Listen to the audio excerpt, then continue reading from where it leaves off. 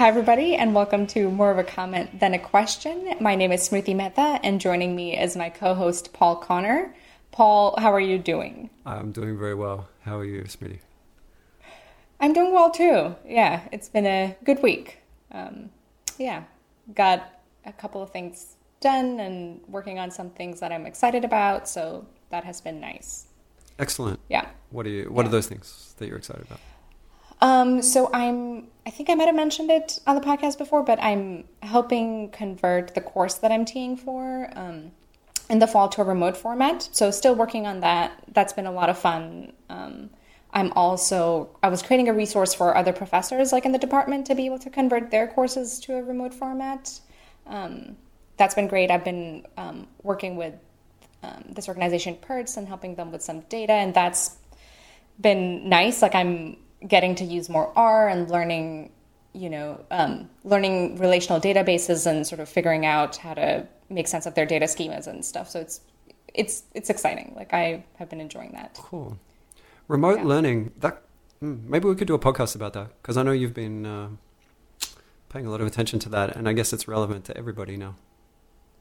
Yeah, and I mean a lot of remote, like the things that are applicable. Like good teaching is good teaching, right? So the same principles that apply in regular teaching also apply in remote teaching. It's just you have to find a way to do it online, right? But I think the same principles apply. Make sure kids are interacting with each other, right? Make sure you are available and you sort of care about their growth. And I heard that teaching doesn't actually matter that much, though. Okay, so that brings us to our topic for today. Do you want to introduce? Yes. So I guess our topic broadly is education. Mm-hmm.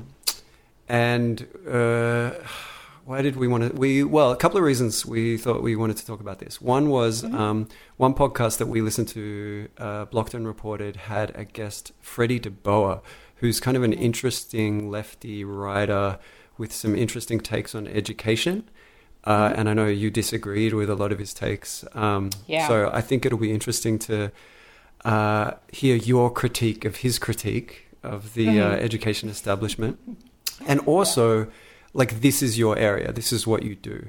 And on that, actually, so we should just say a quick thank you to Daniel Larkins. Thank you, Daniel. Tweeted about our podcast and basically is the only reason anybody is listening to us. So we really appreciate that.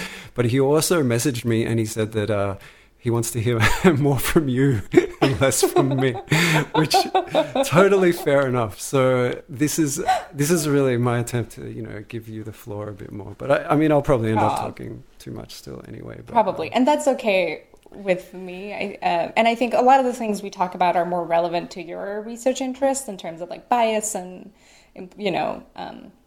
racial divides, and so I think that totally makes sense. But I'm happy to talk about what I'm interested in. So let's talk about this Cult of Smart podcast. Freddie DeBoer, what did you think of his, what would you describe as his thesis? Yeah, good question. Freddie DeBoer, he's written a book called The Cult of Smart. And he has worked as an educator, and he's a socialist. But he has, I think, quite an interesting take on education, because he doesn't actually think that schools can make that much difference. Like he has he's talked a lot about how people in the education field just have a kind of willful ignorance of how little schooling actually makes a difference when you control for things like a child's innate ability, a child's home environment, and all the things that the child themselves brings to their schooling. He's sort of talked about evidence that, for the most part, kids sort of separate into ability bands based on like how much talent they show for education in the early years of schooling, and then for the rest of their schooling, there's really not much movement between ability bands. And a lot of the things that like education researchers like yourself like to sort of believe about our ability to sort of step in with interventions and make these huge impacts and sort of take kids from the bottom of the class to the top of the class, in reality, like that's just not, doesn't really happen, and it's not within our power. So he argues for some, I think what he calls radical pessimism in terms of just what we can actually achieve with schooling. But you said you disagreed with a lot of the points that he made. So, we should unpack that. Unpack that, yeah. I mean, most of the things coming out of his mouth I kind of disagreed with. So okay, well, like what? Because I really like Freddie Du Bois. I think he's a great writer, and I'm kind of sympathetic to his views. But I also think you have an interesting perspective that provides a good counter to some of his views as well. Yeah. So let me just start out by saying that I don't deny, and I don't think most education researchers would deny, that kids start out with at different levels of baseline ability. And I use that word carefully because they keep saying things like, at least in the podcast, him and Jesse Singal kept saying, like, intrinsic ability or innate ability or innate talent, right? I don't buy those concepts. And I think it's okay to say, yes, everybody starts out at a different baseline. We all obviously have different genes, different environments, different home environments, different nutrition, different, air quality, everything, right? Like all people all around the world start out at a different baseline.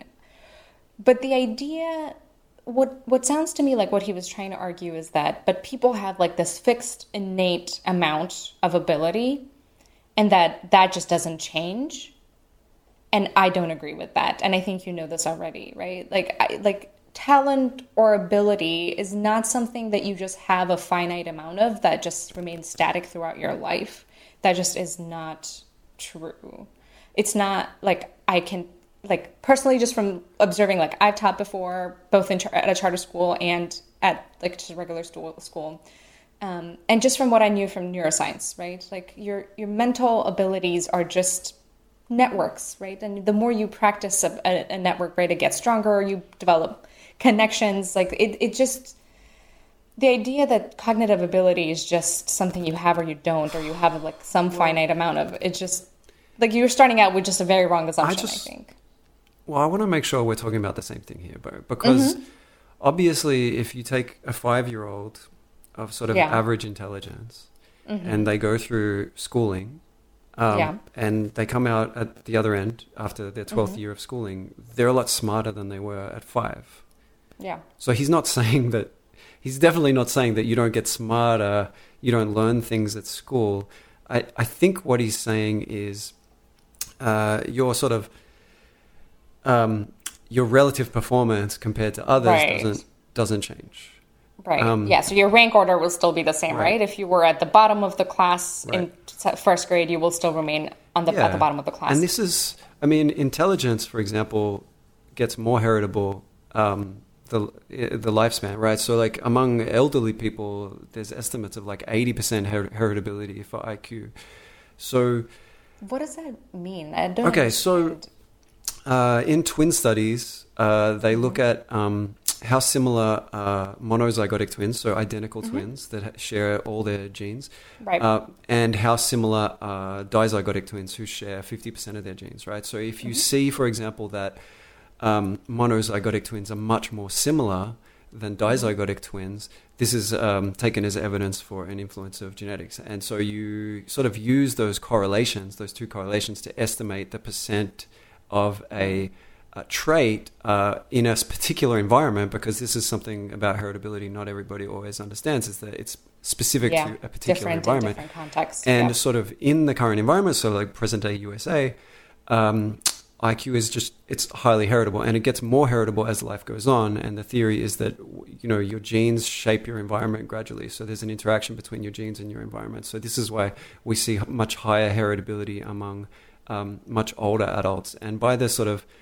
time we're old, it's like, IQ scores the estimate is they're like 80% heritable. So I think like I guess what I'm saying is don't try to argue that we don't have innate like levels of ability, because this is pretty well established. Yeah, no, I'm not saying that. But what do we mean by innate ability? It's not like everybody starts out at a different level, and you might stay on the same, like you might remain in, like your rank might remain the same throughout your education, but you yourself are getting better at things, right? You yourself are improving from who you were. And isn't that the goal of education? And that's, I think, really comes to the heart of where I just disagree with some people. Because, like, the idea of giving kids a good education is not so they'll be better than other people. It's so that they will be the best version of themselves, right? Like, all else being equal, you should want your child, right? Like, I'm not saying that everybody can be a genius or everybody can keep working hard and then turn into Einstein. That's not the point. The point is, if you keep pushing yourself, you'll keep getting better than who you were before, or your abilities will keep getting better. And you don't know where that limit is unless you push it, right? Like, there's no way to know how smart a kid is going to be unless they're, right? And so this idea that, because you will still be at the bottom of the class, like, no, but that's not the point. The point is you should try to become the best version of yourself, right? People need to be able to reach their potential. Like, so, and I don't know if this is still true. When we were talking about intelligence when I was in college, right, was, okay, everybody sort of is born with, like, your genes sort of determine this range that you will fall within, right? And you can't go below it and you can't get past it. But within that range, right, your environment then determines where you fall within that range, right? So the idea is good education means you're trying to get kids to, like, the maximum of that limit, whatever that limit might be. Yeah, like I think I agree with that. But I think what Freddie would then say is like, well, show me the evidence that we can step in and make the schools much better. Like, because you're like an education researcher and you're talking about, well, I want people to achieve their potential. I don't care if they're at the bottom of the class. I want the kid at the bottom of the class to be doing a lot better in the future than the kid at the bottom of the class is doing now. And at the top of the class, right? You want them all to do better, right? Yes. And I think he would argue that the evidence is relatively weak, that there's much that we can do to change schools to really make much of a difference. But schools do make a difference, right? Well, schools make a difference. Like, you're definitely, like, you're better off going through 17 years of schooling or 12 years of schooling than being raised by wolves. But like, how much better off am I? The question to me is, like, if Smriti Mehta gets given, $10 trillion to, like, revolutionize the schooling system, how much better off am I going to be compared to how I am with the schooling system now?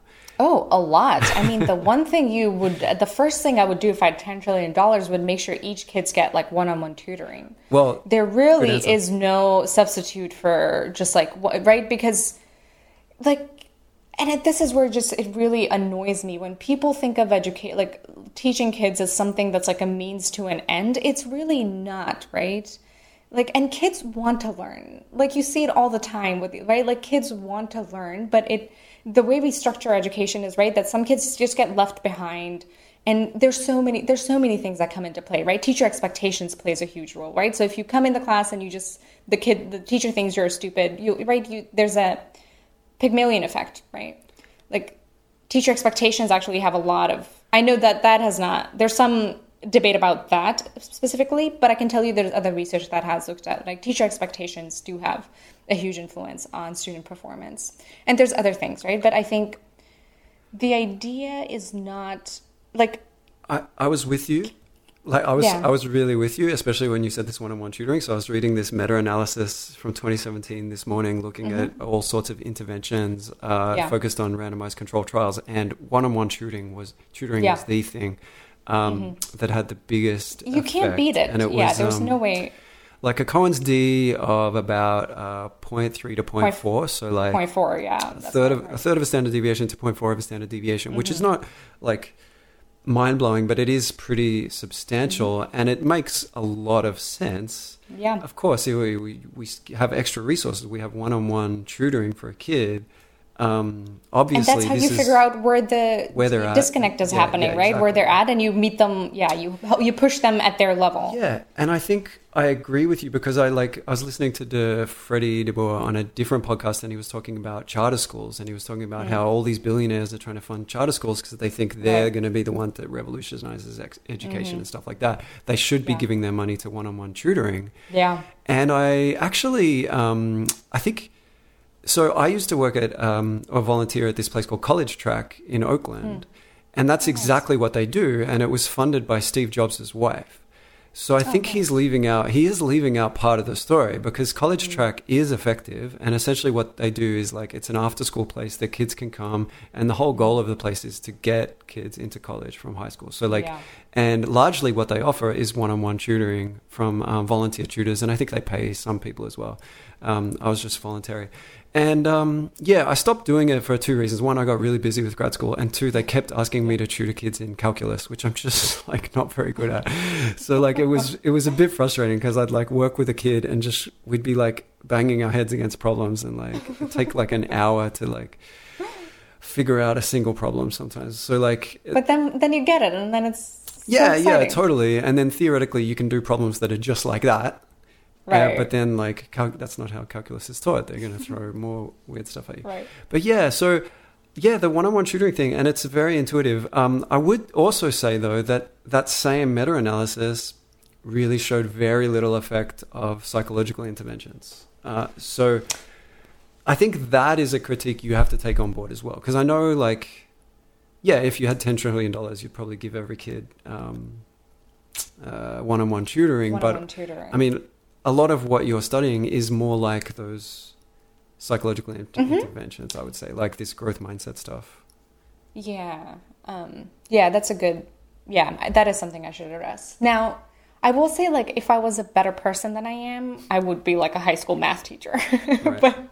but it's not, like, teaching children is just, it's difficult, it's like thankless, and it takes a lot out of you. But it's, I think, one of the best things somebody can do is like try to teach children.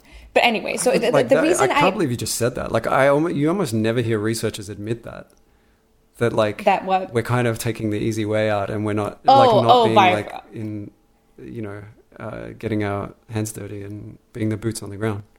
You don't think, like, I think that's so true. Like, I'm definitely taking, like, if I was a better person, definitely I would be a teacher. Yeah, totally. But I think you're a terrible person. I don't disagree. Here's the thing, though. Again, like, so tutoring, one-on-one tutoring, of course you can't beat it, right? But that is just so expensive in terms of time and money, right? The other thing is I'm a social psychologist, right? Like, I'm a social psychologist at heart, and I knew that very long ago. And I do think that, and academic motivation is really what my focus is, right? It's not education broadly, it's academic motivation. So there are people who, no matter what the classroom context is, will be motivated, I think, in a classroom. And there's some people who, no matter what you do, they will not care, right? But I think there's a huge chunk in the middle that can do a lot better if they were motivated to do better, right? Like, even a lot of these tutoring programs, a lot of stuff. So I tutored high school math at a charter school in Sacramento for a little bit. And hardly anybody came to me to ask for help, right? It would be like 1 or 2 students that were regulars. Now, I was available to offer a help to anybody that wanted to get it, but just if you don't have the motivation to make use of the resources that are available, then you won't, right? And so that's really where I come in, I think, is my goal to, like, figure out ways or change the way people are thinking about things that might lead them to be more motivated to seek out these resources, right? Because there's a lot of stuff that exists. I mean, Khan Academy exists, right? There's no reason why a student couldn't just, but again, I think motivation plays a huge role in academic outcomes. And maybe I'm wrong about that, but that's kind of how I think about it. And so I think that's the reason I focus on social psychological interventions, right? I don't think they're quick fixes. I don't think they're going to help everybody, but I do think that pushing people in like subtle ways that might change their mindset and get them to push themselves a little bit harder. I think there is some value in that. Okay, so like what kind of how do we make more people motivated? What are these changes that you envision in terms of how people are approaching their education? Wow, these are big questions. I don't even feel qualified to answer them, but I can just tell you what I think. So, I mean, we've talked about growth mindset before, so I will kind of talk a little bit about that, right? The idea, and I think people misunderstand what growth mindset means quite often. And the idea behind growth mindset is this very simple idea that people think of intelligence, and this I think comes to the cult of smart, the what he's talking about, right? That people tend to think of, like, there's people who either think of intelligence as something that's fixed that doesn't change, or you can think of your intelligence and your cognitive abilities as something that can be improved with just time and practice and trying different things, right? And that if you hold one or the other belief, that determines your behavior and your motivation, right? So, and that also seems quite intuitive, right? If you don't, like, if going to the gym made no difference to any, if you thought that going to the gym makes no difference, then you wouldn't go to the gym, right? But nobody challenges the fact that if you were to go and work out every single day, there is no way that you wouldn't get stronger and fitter, right? Like, that's kind of plateau.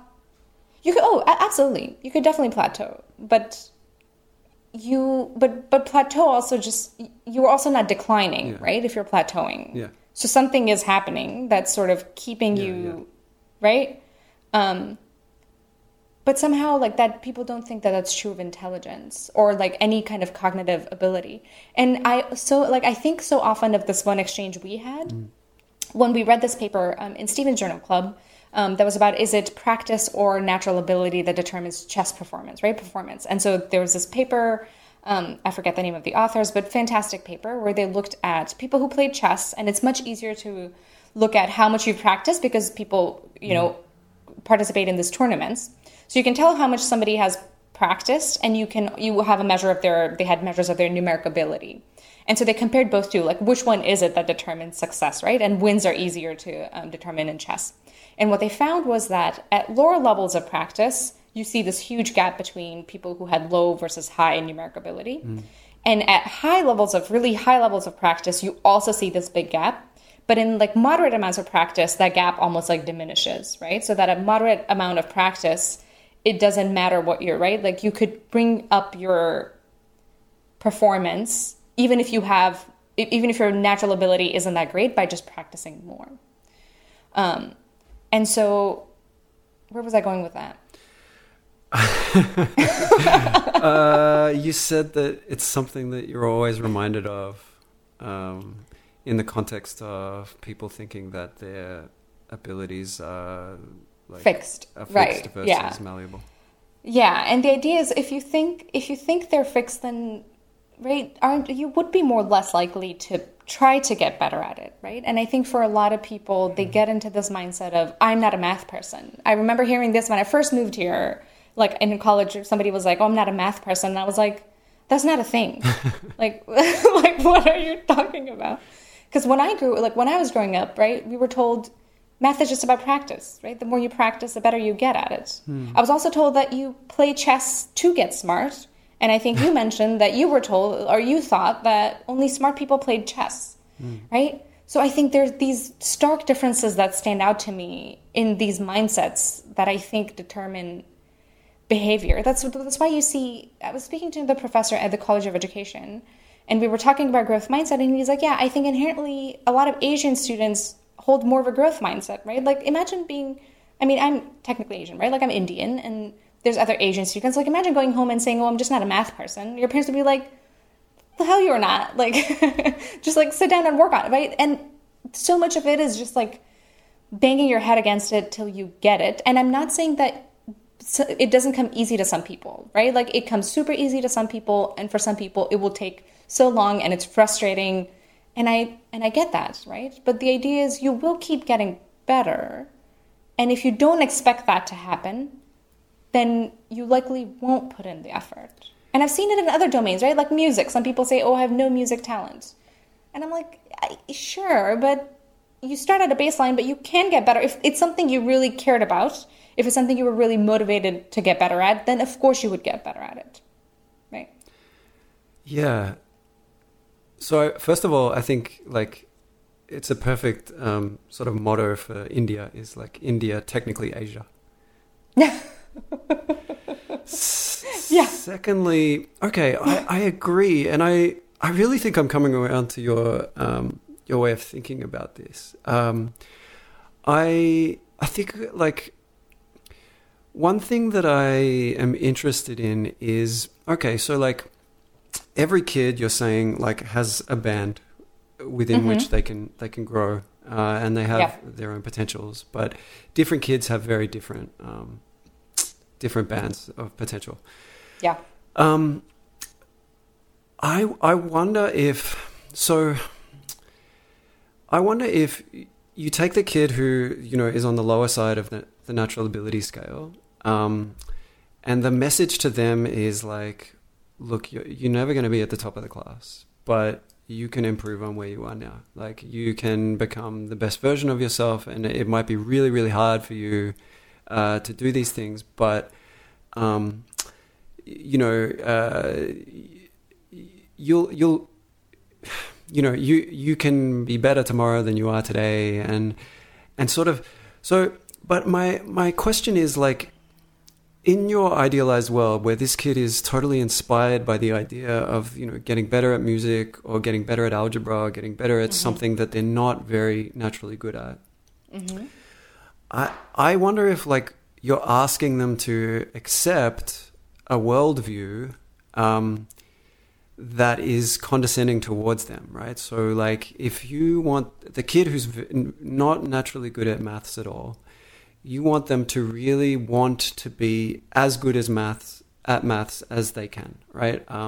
You want them to sort of say, well, I'll never be at the top of the class, but I can get better, and it's really important to me. I really want to be better at maths.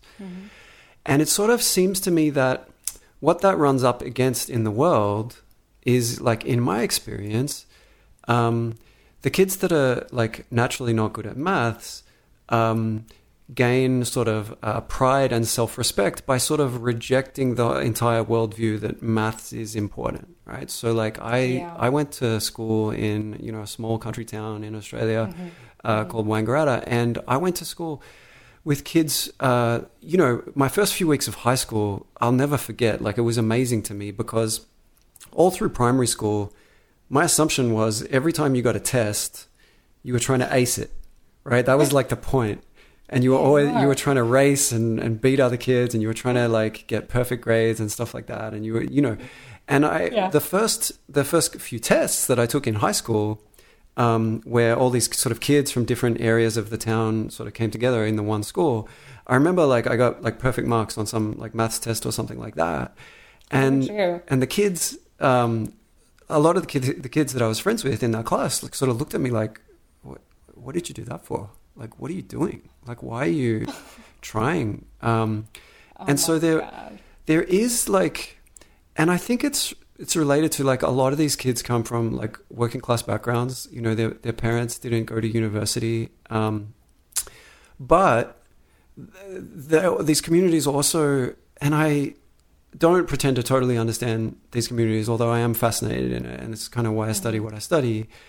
I think that these communities have a certain pride in sort of rejecting the idea that it's really important to be good at maths or it's really important to go to college. And so they sort of, their kids sort of imbibe that through the environment they've grown up in, and they maybe are not that good at maths themselves, but that doesn't matter because who cares? That's just for the nerds. That's just for the squares. And so they sort of take pride in like other things, like being good at sports or being, you know, courageous or being tough or being like having, do you know what I mean? Like, and I just, I wonder what happens when your project collides with this kind of working class pride or like rejection of the values that hold like academic achievement in such like high regard. So here's what you've mentioned this to me before, and I've thought about it. So if people are rejecting something just because they're bad at it, that's not a good reason to reject something, right? Like we need to look at what actually is the value. Or they might just not enjoy it, or they might just really enjoy but working with their hands or something like other things, right? They might just yeah. Maybe you have some other interest that you want to pursue, right? But I do think that nobody likes feeling incompetent in things, right? I think most children start out in school would want to be good at school, right? It's pretty clear that it's something that's valuable to society, to your parents, to your teachers. And I don't think anybody starts out like, oh, I just don't like this, right? Like we want to feel competent and we want to feel like we have skills that are I think that's worthwhile. Probably true, but I also think everybody doing research on this was one of the smart kids. Or like almost all the, like, I'm sure you were one of the smart kids. I know I was one of the smart kids. And I know that that's going to sound really weird for somebody to actually say that, because we have this like just weird taboos around this topic of intelligence for some reason, and so much awkwardness around it. But like, I mean, I knew within a few years of schooling that I was like one of the quote unquote smart kids. And I'm sure you had a similar experience. So like, I guess I don't know that for sure. Like, I don't know what it's like to sort of be at the bottom of the class. But what I'm trying to say is that the sort of, we don't care about education. It's not that important. I don't think it stems from education is not important. It stems from I'm not good at it, or this is not working out for me. Like, it's more of a rejection as a protection of the self, right? It's like a threat to your self-integrity, and you're like, okay. Maybe. Or why can't it just come from a place of, well, my dad's a truck driver and my dad's just as good as your dad, right? Like, okay. Stop. Because and I think this gets bring up in the cult of smart idea too, and you've brought it up before too. When did we start equating how smart you are with how worthy you are or your value as a person? I don't think I've ever claimed that. I don't think any education researcher claims that, right? Nobody's claiming that by being better in school, you're better. But you are saying that you want people to be motivated and to really want to be as good as possible at these skills, right? So you're asking them to value this attainment. You're asking them to like say, okay, well, I have this band within which I can move. I really want to maximize my potential.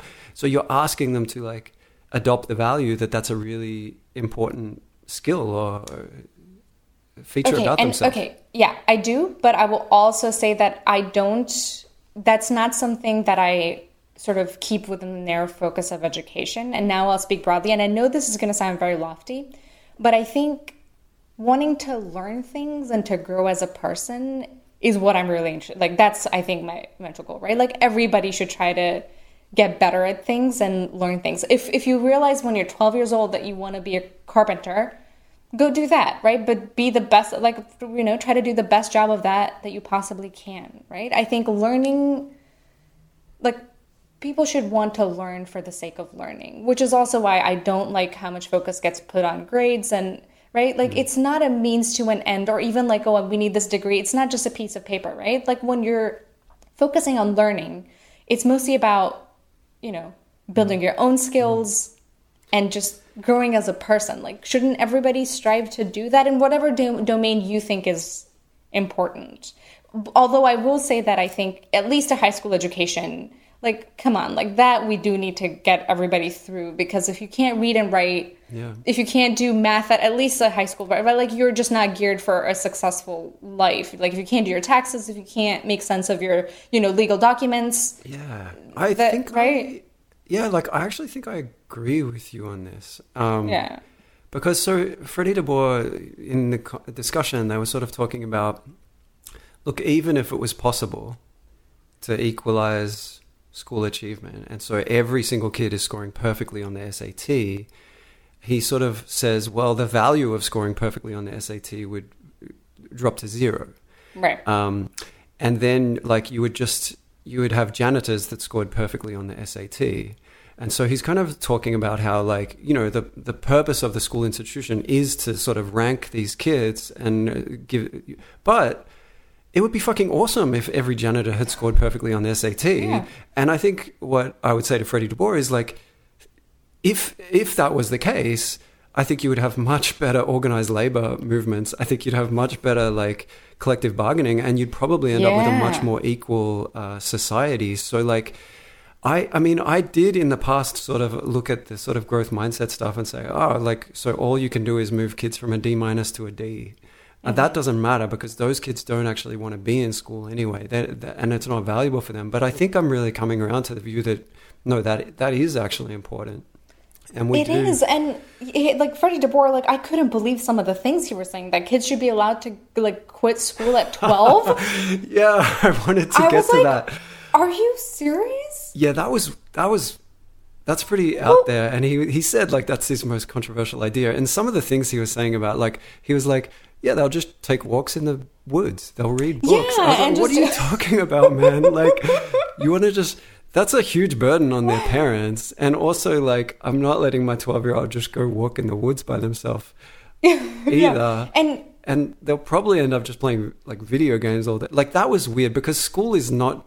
Even if a kid doesn't like school, that's where they, like, learn... That's where they have friends, and that's where they, like, learn all sorts of stuff. And also... Right. Also, it provides this valuable service to the parents if it gets the kids out of the house so they can go to work and provide, like, for their families. Yeah, that part I was like... That part is absurd. And it brings us to this point that I've seen other people make too. There's the other guy who talks about meritocracy a lot. And this like the Cult of Smart guy as well. They talk about as if, like, getting a high school diploma or getting a college education is just this paper that you now have that just makes you more hireable, right? Like, you're no different from anybody else, but now you just have this piece of paper that you got because of, you know, your parents had money or whatever, right? But that's not the value of a high school or college education, right? You're building skills that you need, or at least with college, right? You're building skills that are important in the job market as a result, right? And I'm not saying that people can't make their way through college without learning anything. I'm sure that's possible. But for the most part, right? You're learning skills, reading, writing, critical thinking, right? Those skills are what's important and becoming more and more relevant in the job market, right? Now, like, if you want to be a truck driver right now, that's a bad idea. Okay, but, like, no, I think this is where I do agree with him, because the roles that are available in the job market are kind of, they are what they are. And, like, there's nothing that you're going to do to change schooling that's going to change what range of opportunities are available to people. So in that sense, I think that he makes a good point, which is that, like, if you are trying to create a more equal society, then, like, you should be focusing somewhere else other than school, because by its very nature, school is a vehicle of inequality, in that what it does is it sort of sorts out which of the kids get to go to law school and which of the kids don't get even to go to college, and they have to, like, find a job at Costco or something like that. So I don't think you can change what's available in society to the class of 2020 by, you know, narrowing the inequality between them in terms of academic outcomes.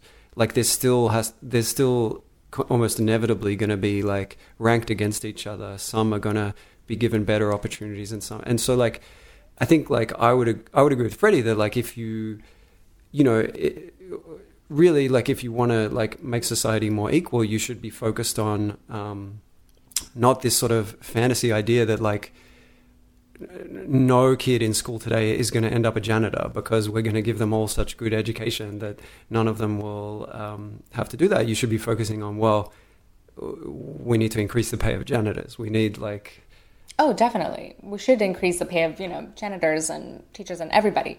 I wouldn't say my goal is to make society, well, more equal. To me, it's more important to push people to just reach their potential, right? And it's sort of human flourishing. Yeah, I agree with that. And I think, and it becomes so tricky, especially when you start talking about educational interventions, right? Because you do notice that things like Head Start, right? Very good intentions, kind of created to help like students at the lowest levels of SES and stuff, to like give them these skills and tools that they needed, that they like, right? So because kids who are growing up in higher SES homes, they have people talking to them more, they have, them teaching them alphabets and colors before they even start anything, right? And the other kids don't get that. So the idea was to push, to like help augment some of that learning and give it to kids who did not have that. The problem, of course, is that not only do like good interventions raise the floor, they also raise the ceiling, right? And so it's not just that, those kids are being helped. It's that, and this is what's also really unfortunate, because I've been doing more work, as you know, on like help-seeking behavior, right? Like what might or might not affect students to like seek help, who is more likely and who might not be more likely. The problem with that stuff is that, even if you have things like tutoring or all these other resources, the people who are most likely to make use of them and benefit from them are students who are already doing well, right? And that's just, so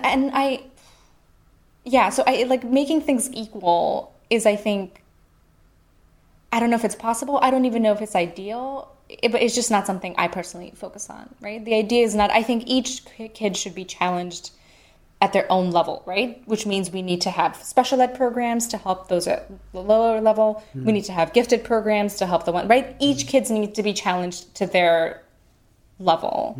And I think that's what's more important.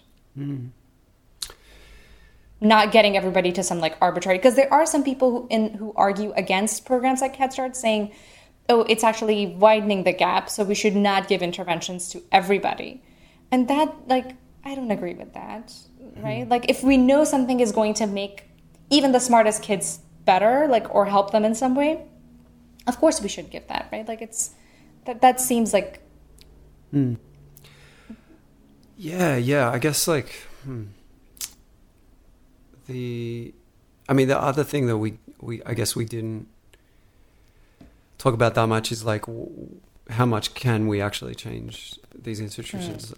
So there was some really interesting work I read today where they did regression discontinuity designs looking at what is the effect of getting into a public test school in New York. So these schools are like, highly selective. Their students do incredibly well. And there's, a widespread belief that these schools themselves are, playing a big role in the success of their students.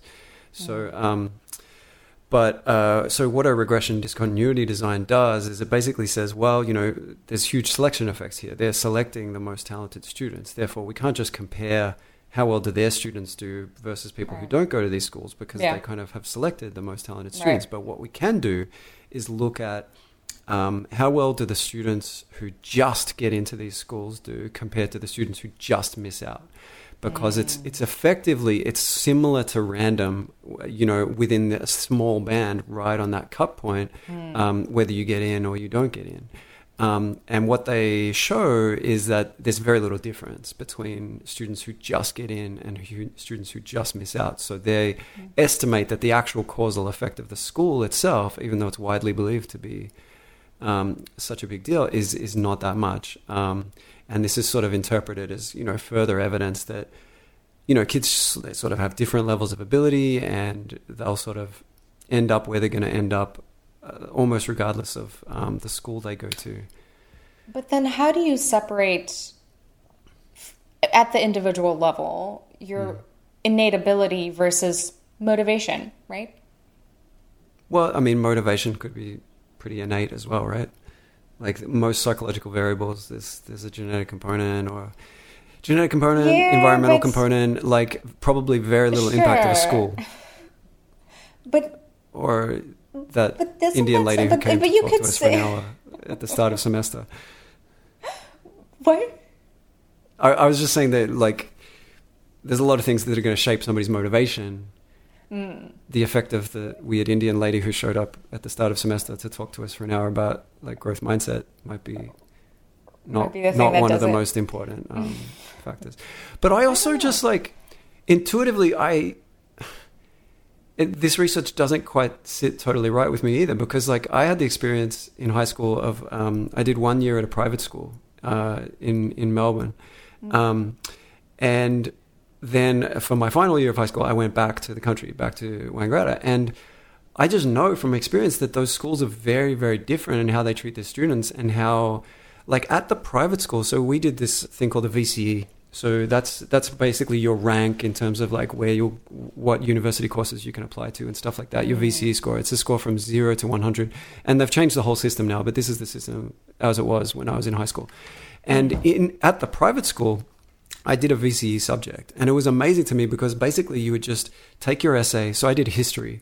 You would take your essay to the teacher, and they would like give you notes on it and make you come back with another draft. And then they would give you notes on it and make you come back with another draft and then another draft and then another draft. Right. And the whole time what they were doing is just shaping your essay to get you a higher VCE score.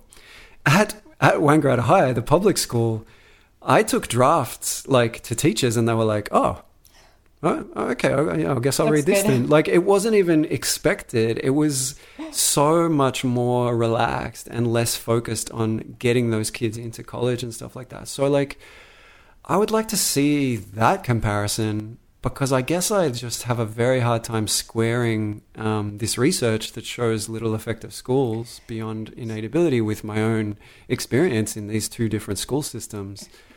Yeah, it just doesn't, I mean, schooling definitely like has an effect, right? Like if you are in a school that just exposes you to more things, you know, and yeah, of course, if you have more one-on-one with teachers, that has to have an impact. Yeah. Right? If you have schools with smaller teacher to student ratios and... I wonder if there's a fatal flaw in this regression discontinuity design too, because what they're comparing is the students who just got in are probably at the bottom of the class, and having all the negative psychological effects on that with students who just missed out, who are probably at the top of the class. Top of the class in some other context, yeah. I wonder if that's a potential methodological issue with that, or whether people have thought about that. Anyway, I guess I don't know enough about, I don't know, I guess I agree with you. Like, I want janitors who tried their best in school and I mean, I don't want people to be, vulnerable to fake neus. Like, I want people to have good critical reasoning. It's so important for our society. And I do think there is a conflict though with like working class pride and with like, I do think you're asking people to buy into a values system that it is not flattering to them or their families. I don't think so. I mean, I grew up in India, right? There's most of the country there is like working class or, very close to it. This brings me to a point where I think, so there's this concept in motivation, academic motivation, that I don't think gets talked about enough. It's called like utility value, expectancy value, right? The idea is that for you to be motivated to do something, you have to both A, expect to do well in it, right? So you have to think that you can improve or do well, and B, is you have to value it, right? So that it has to be something that's worth doing. You have to think that and I think you need both components to feel motivated.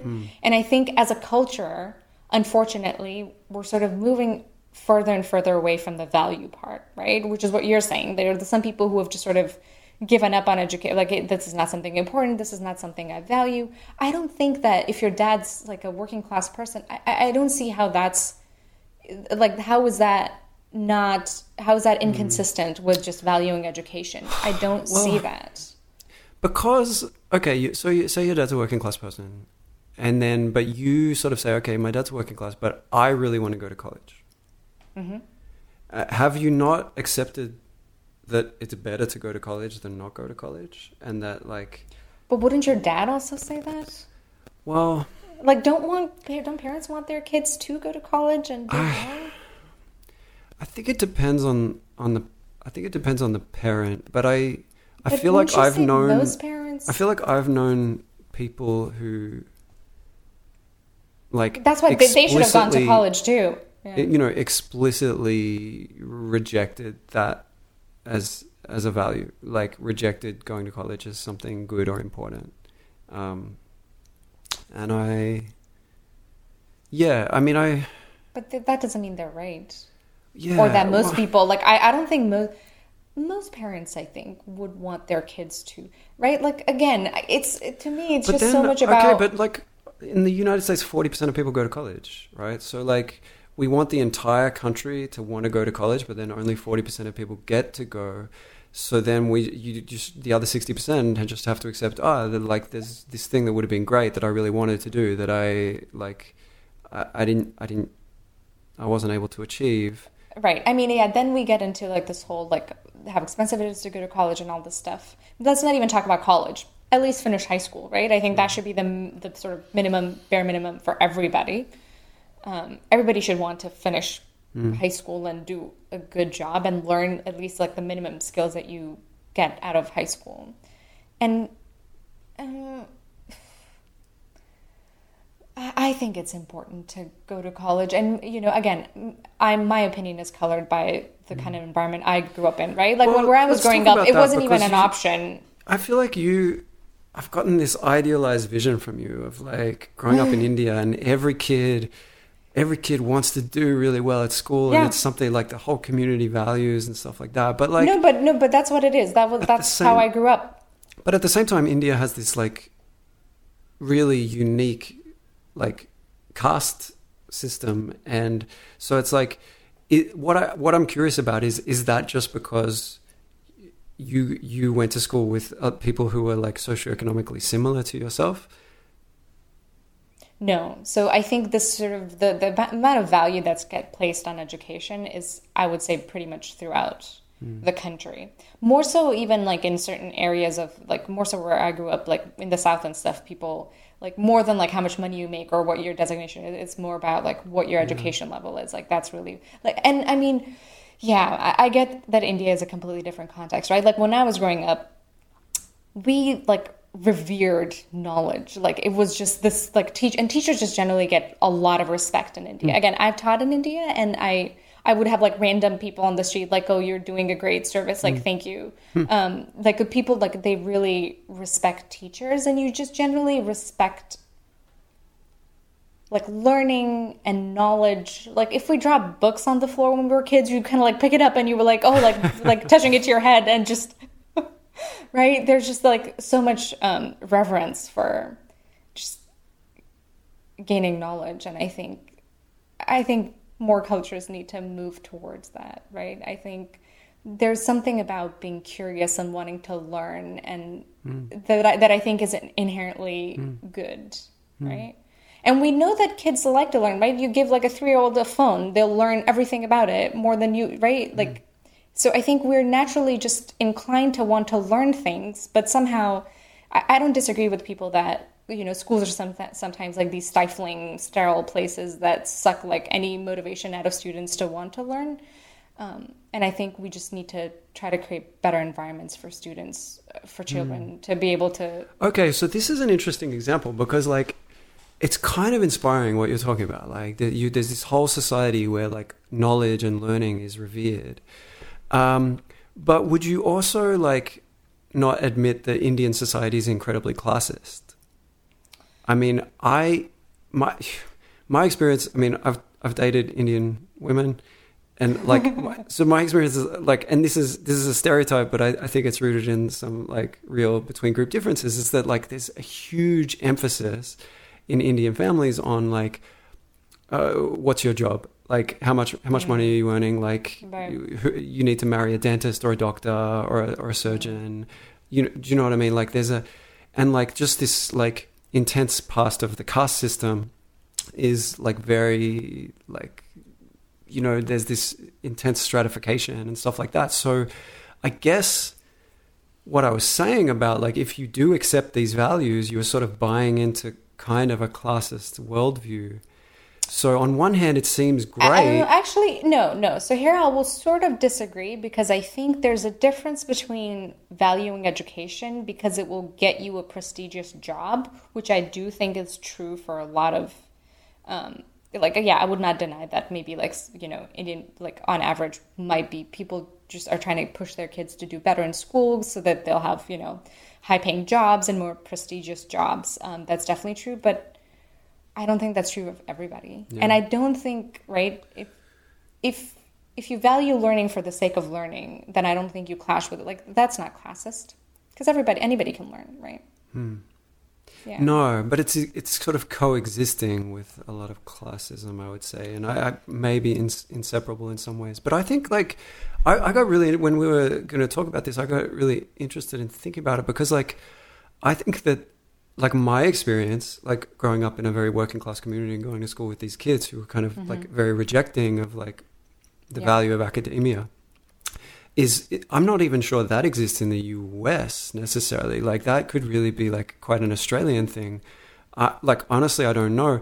And one thing that makes me think that is, like one of the sort of iconic American scenes to me, I think, is when a poor kid gets into college, you know, like, and they open the letter and the whole family is just fucking cheering and, like, there's tears and it's this amazing thing. Oh my God, you're going to college. It's the first person in our family that's going to college, first gen student. This is amazing.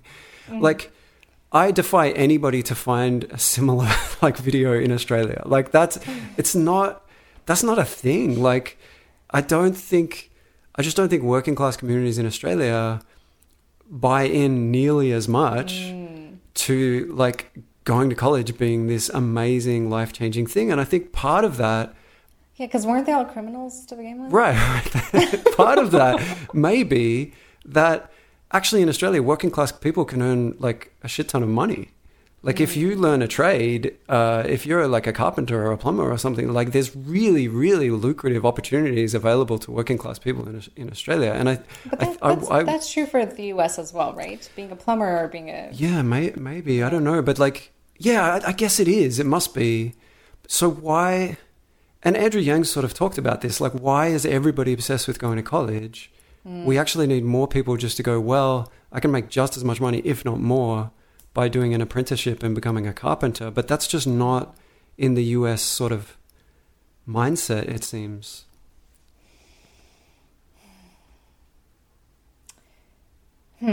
That's interesting. Yeah, we do need more craftsmen. We need... Yeah. But I just don't think that I think you can both value education and still say, hey, maybe it's not for me, or hey, maybe my interest lies somewhere else, right? I don't think you have to sort of just, you know, not buy into this whole, because... Yeah, like like, I'm not a very good singer, but I really wanted to sing, and so I tried really hard, and I was, like, the singer of Were you taking lessons? A band for a little while. I did end up taking lessons. Nice. I mean, we should mention our intro music that's you. Yeah. Yeah. and the outro music. And outro music. Yeah. So my band was called Wildcat General Strike. You can look it up. It's still on, not SoundCloud. What's Bandcamp? You can still find it on Bandcamp. Anyway, but yeah, like, I eventually have accepted that I'm not very good at that, and I already kind of had to accept that. But I still, I guess, value it, and I look up to people who are good at it. And then that's what I mean about, you know, just, like, encouraging kids to be curious for the sake of being curious, or wanting to do things for the sake, right? Like, you don't have to be the best at something to want to do something, right? I'm not that great a singer either, but I, like, sing whenever I get a chance because it's fun. Like, the same with dancing, right? There's some things I think you should do for the sake of it. Yeah. Learning, singing, dancing, right? Like, just sort of growing in some way. Yeah. But I mean... And I've heard people say things like, oh, you know, like, I started learning bridge, but I knew I could never get... Like, it was obvious I wasn't going to get good at it, so I just stopped. Yeah. And that... But the stakes are much lower, right? Like, I mean... Yeah. Singing is not what society is doling out, like, the good life based on. True. But that might be a good place... I mean, we've been talking for a long time. And I want to, thanks Daniel again. Thanks everybody that downloaded it. Yeah, thank you for listening. It feels like the pressure on us to, like, come up with interesting things to talk about each week has ratcheted up a little bit. Nah, I'll say the same thing. I think doing things for the sake of doing things because we enjoy it is worth it, right? Like, I like talking to you. I think we have good conversations. As long as we're having fun, I think that's all that matters. Ah, awesome. Nice, good endpoint. That's really encapsulates your philosophy, and I think I agree.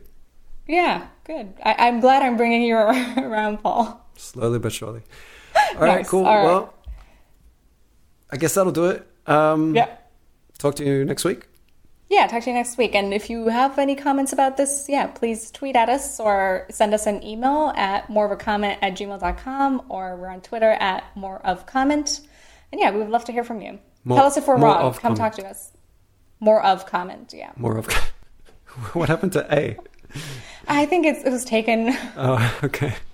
More of comment. I've heard you say that before, and I'm like, is she just saying it? Is she just leaving it? No. Okay. All right. Well, talk to you soon, Paul. Bye. Bye.